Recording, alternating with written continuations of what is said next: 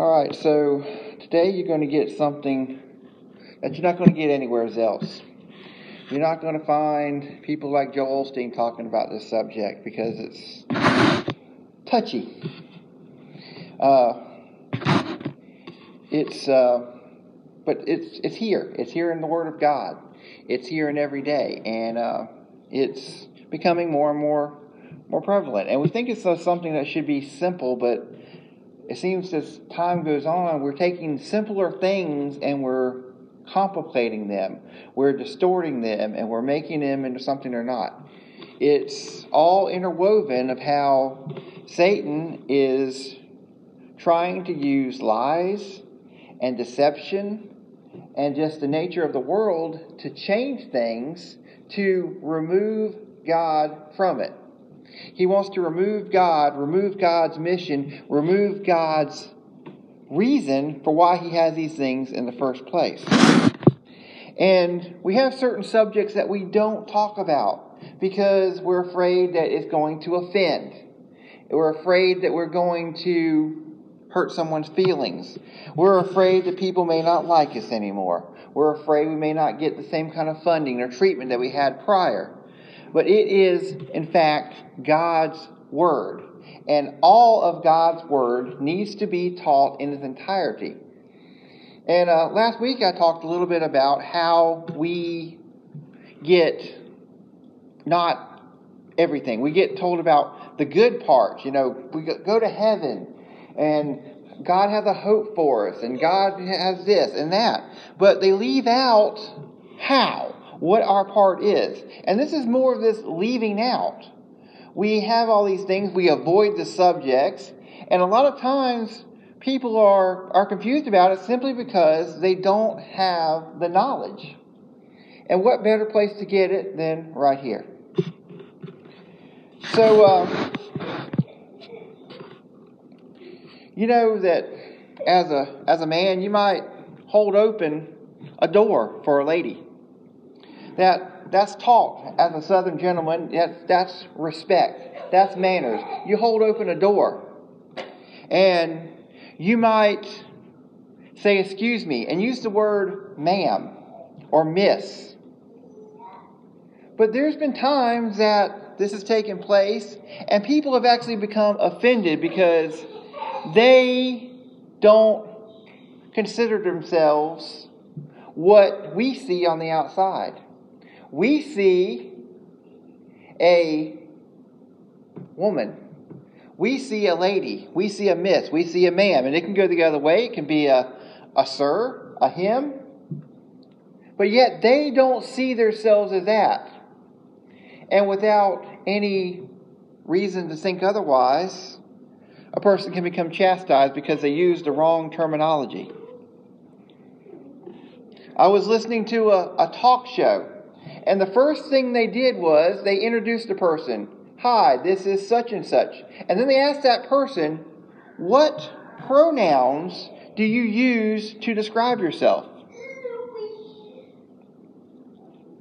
So if I haven't guessed yet, we're talking on what is gender. I seen a chart that came out of California.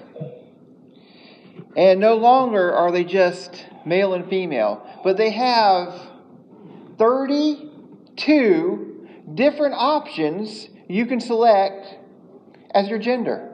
32. And it meant very little to me. It was a chart with little, what I would call bathroom symbols. You know, you see the little lady with the skirt for the female, and you see the male with the pants for the male. We've seen these on the bathroom doors for generations. Universal symbols. Well, it's a combination of the two. And then each little section was colored in blue and pink. And I don't know exactly what all that represented and how you can have a blue arm and a pink body and what that represents as you, but that is what they determined. And we see this movement now that they are more than two genders. So what does God have to say about that? So we'll go to the very beginning. In Genesis 1:27, so God created man in His own image. In the image of God created him, male and female. He created them. And God blessed them, and God said unto them, be fruitful and multiply, and replenish the earth and subdue it, and so to have dominion over the fish of the sea and the fowl of the air, and over every living thing that move upon the earth. And to back me up here, we're going to switch over to the New Testament and Matthew. And this is Jesus speaking before the Pharisees. And in chapter 19, verse 4, He says unto them, and He answered and said unto them, have ye not read which He had them at the beginning made them male and female?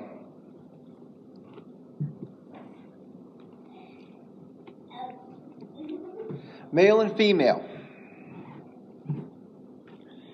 You know, growing up as a farm kid, whenever you'd have some new life on the farm, a litter of pigs or a litter of puppies or a new baby goat, you want to know, is it a boy or a girl? And it's pretty easy to figure out. All you have to do is look.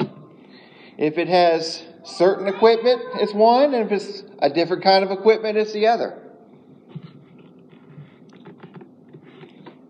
And that lies true for humans as well. We are what we are. Now, many times from a religious point of view, we get, well, that's what it says. But I'm going to take it further. I'm going to tell you why. I'm going to put some understanding, put some what God is telling us with this. We've talked about it before. God is all about family. He tells us to be fruitful and multiply. He tells us that it is great to find a spouse. He tells us that children are gifts. And He designed men and women different. And for different reasons. Because they are to come together as one single unit. Because, face it, men, we have things that we are lacking. They are things that my wife can do better than me because she is better equipped for it, being a woman. Women are more compassionate, they are more caring, they are more nurturing. But men, we do things too. We are the protector, the provider, the leader. And there are certain things built into our DNA that makes us better for these positions. But where one side lacks, the other side picks up. And together, it forms a perfect union the way God had intended. We are to be fruitful and multiply. It's just not biblical truth, it is scientific proof. Studies show that children that grow up with both parents present in their lives are more productive, more well-rounded, more able to adapt. They have a better skill set. Because they are getting things from both sides that they need to develop.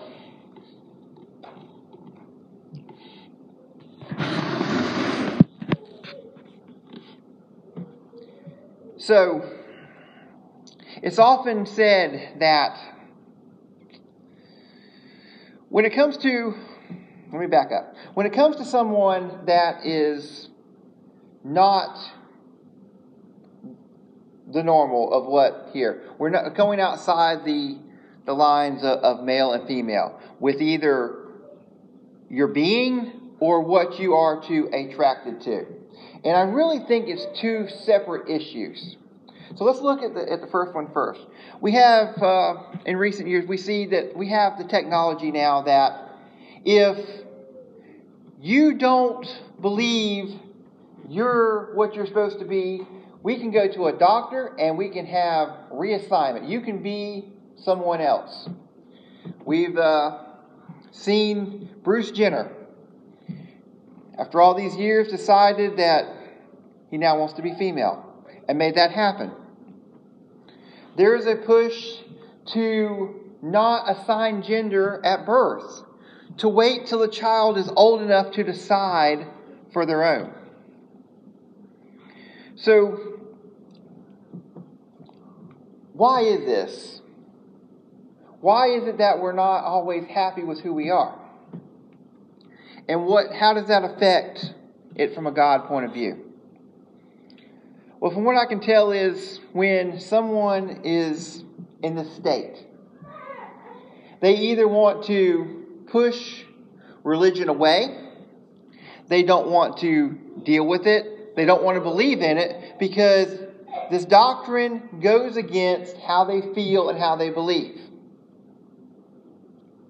And then we have the next category that they believe there is God. God is real. But yet, they feel that God made them that way, so it must be okay.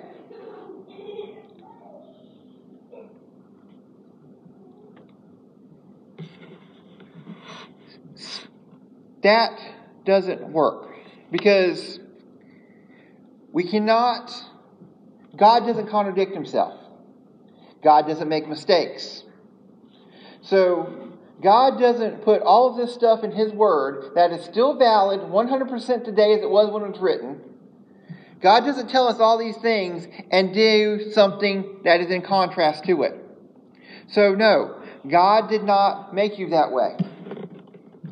God is perfect. God knows the beginning from the end. So somewhere in the assembly line, God did not take a female soul and put it into a male body. God did not take a male soul and put it into a female body.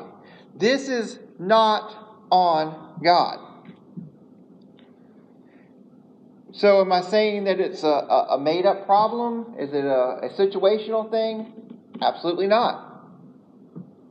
I believe 100% that people are, in some cases, born this way. But people are also born with birth defects. Is that an act of God?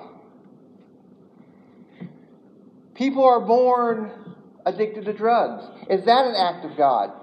People are born with diseases, conditions that affect them their whole lives. Is that from God? The answer is no. We are made in the image of God. That is a perfect image. But what happened is man fell. Man fell. So now we are living in a condemned, fallen world that is ransacked with sin. And we see generation upon generation upon generation. If you study the Word of God, you see closer to the Genesis side of things, people lived for hundreds and hundreds of years. And then God put in place that lifespan will only be 120. He shortened it. But yet, 120 is still a lot. But how many people make it to that 120 mark? A lot of us are lucky if we make it to half that. If you get up into your 70s and 80s, you've done something special. And it's because of sin. Each generation, it gets worse and worse. And think about it. We started out, Adam and Eve, as these perfect God creations. But then as sin entered into the picture, like a cancer, it changes the cells. It changes the situation. It eats away. And what happens is this new form, this new humanity is passed down from generation to generation. Some from the mother, some from the father, and it comes together, and each generation has more and more.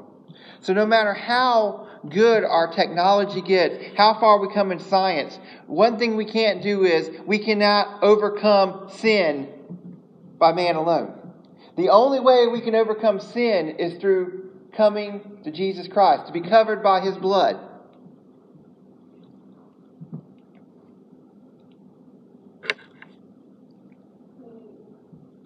So yes, this is a sin.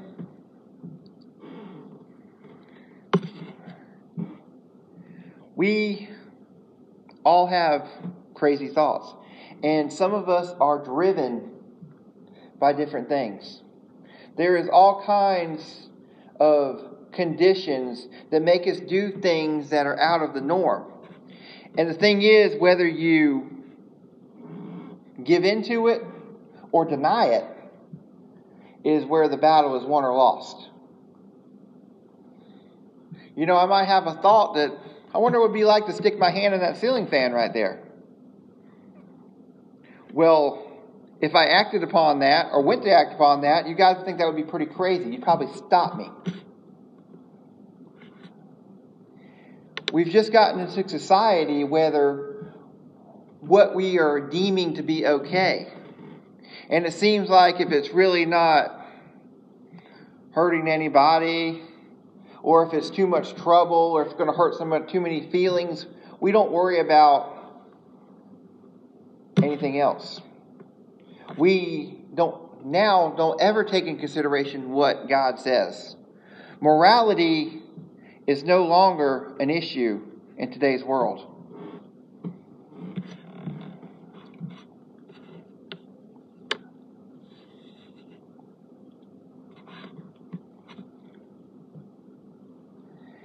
Then we have, how do we treat people like this? You know, we all have our sins. We were talking earlier this morning about food.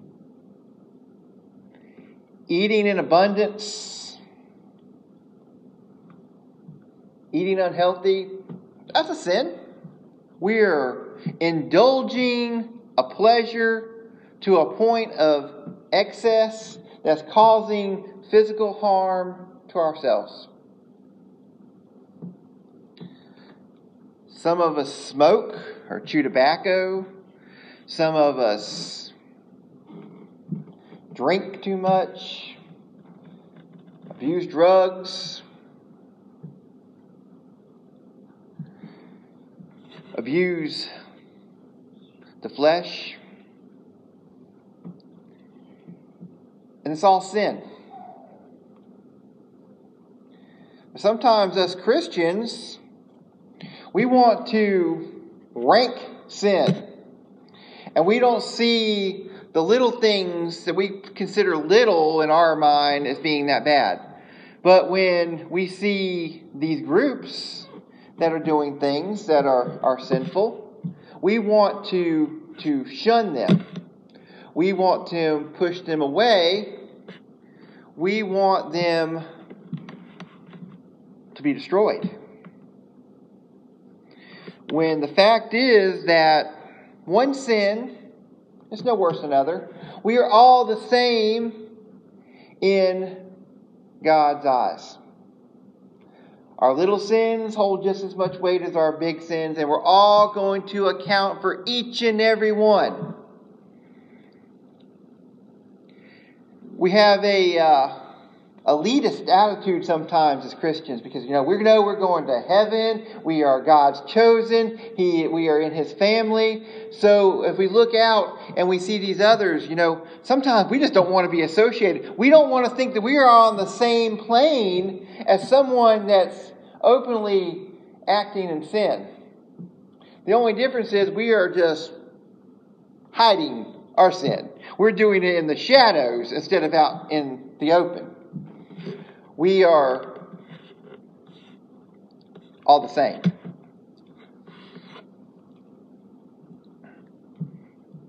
And it's really, really uneducated to point your finger and to judge and say, you're not going to heaven because of this, or you're not going to heaven because of this.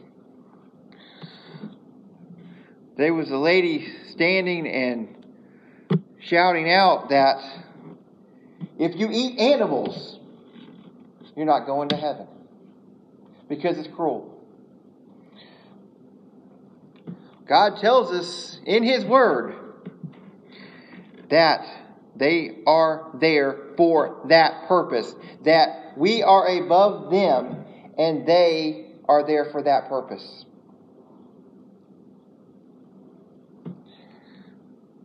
But I'll give you something more than that. God tells us that anyone can be saved. Anyone can be saved.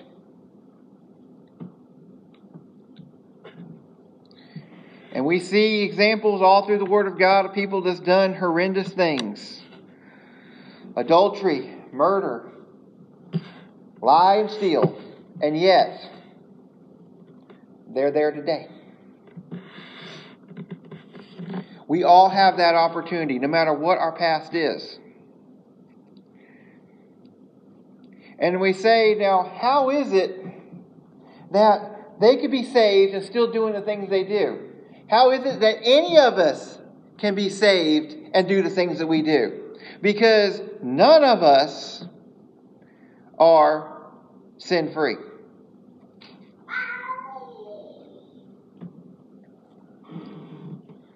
Should we want to change? Of course we should. We should want to change in every aspect of where we fall short of the glory of God. And there is many.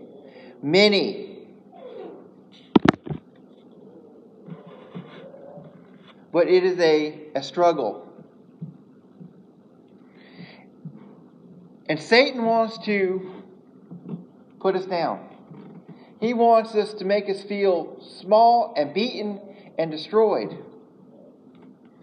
And just like if you wanted to quit smoking, but you break down and you wind up having one more. And maybe the next day you wind up having one more. Well, at least you're not still having a pack or two or three. It's a battle that we live in every day. Who's going to win? Is the Spirit going to win? Our cleansed spirit, infused by the blood of Jesus, is it going to win? Or sometimes the flesh going to win? It's not an even playing field. Sometimes the flesh is going to win. Sometimes the Spirit's going to win. We just have to take things day by day. We have to seek God. And we have to be ready. We have to make these decisions. I can't speak entirely to what it's like to walk in different shoes, because I can only speak to my own shoes. And I don't know what that struggle is like. I only know the sins that I deal with on a daily basis. I only know my own battles. And I know that everything's different for different people. And sometimes the smallest thing can be the biggest thing. We all have our struggles. But it's not God's fault. He's here to help us and to love us, no matter what condition that we start in. And we can change. And God can still love us no matter who we are, no matter what we do. And to push Him away or allow others to push Him away, or as a Christian to push someone away, that is the worst possible thing we can do. Because we may not want to change immediately. We may not want to change tomorrow. We may not want to change a year from now. But the only way that we ever even have a hope of ever wanting to change is by hearing and feeling God.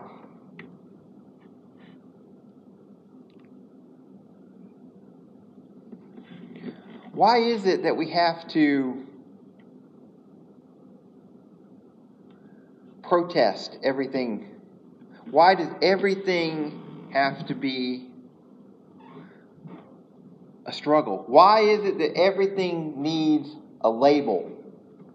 And why does these labels are not enough? We have that thing with the flag, and there's all them different letters, and each one of them letters represent a different thing. And anymore, it keeps getting longer and longer, and I can't tell you what all the letters represent anymore. And if I knew what the word was, I still have to look it up because I don't know what that means.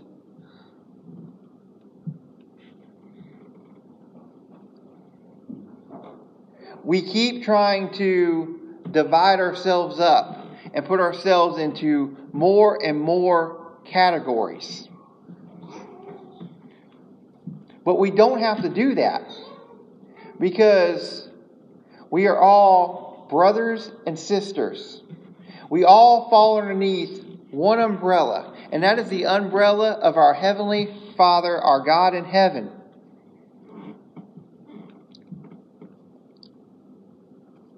And we don't have to keep looking for differences. We don't have to defend our differences. If everyone would just come together and find this one common ground, a love of Jesus, a fire for God, then everything else would work itself out. Bow with me. Dear Heavenly Father, we thank you for this opportunity to speak your word today, Father.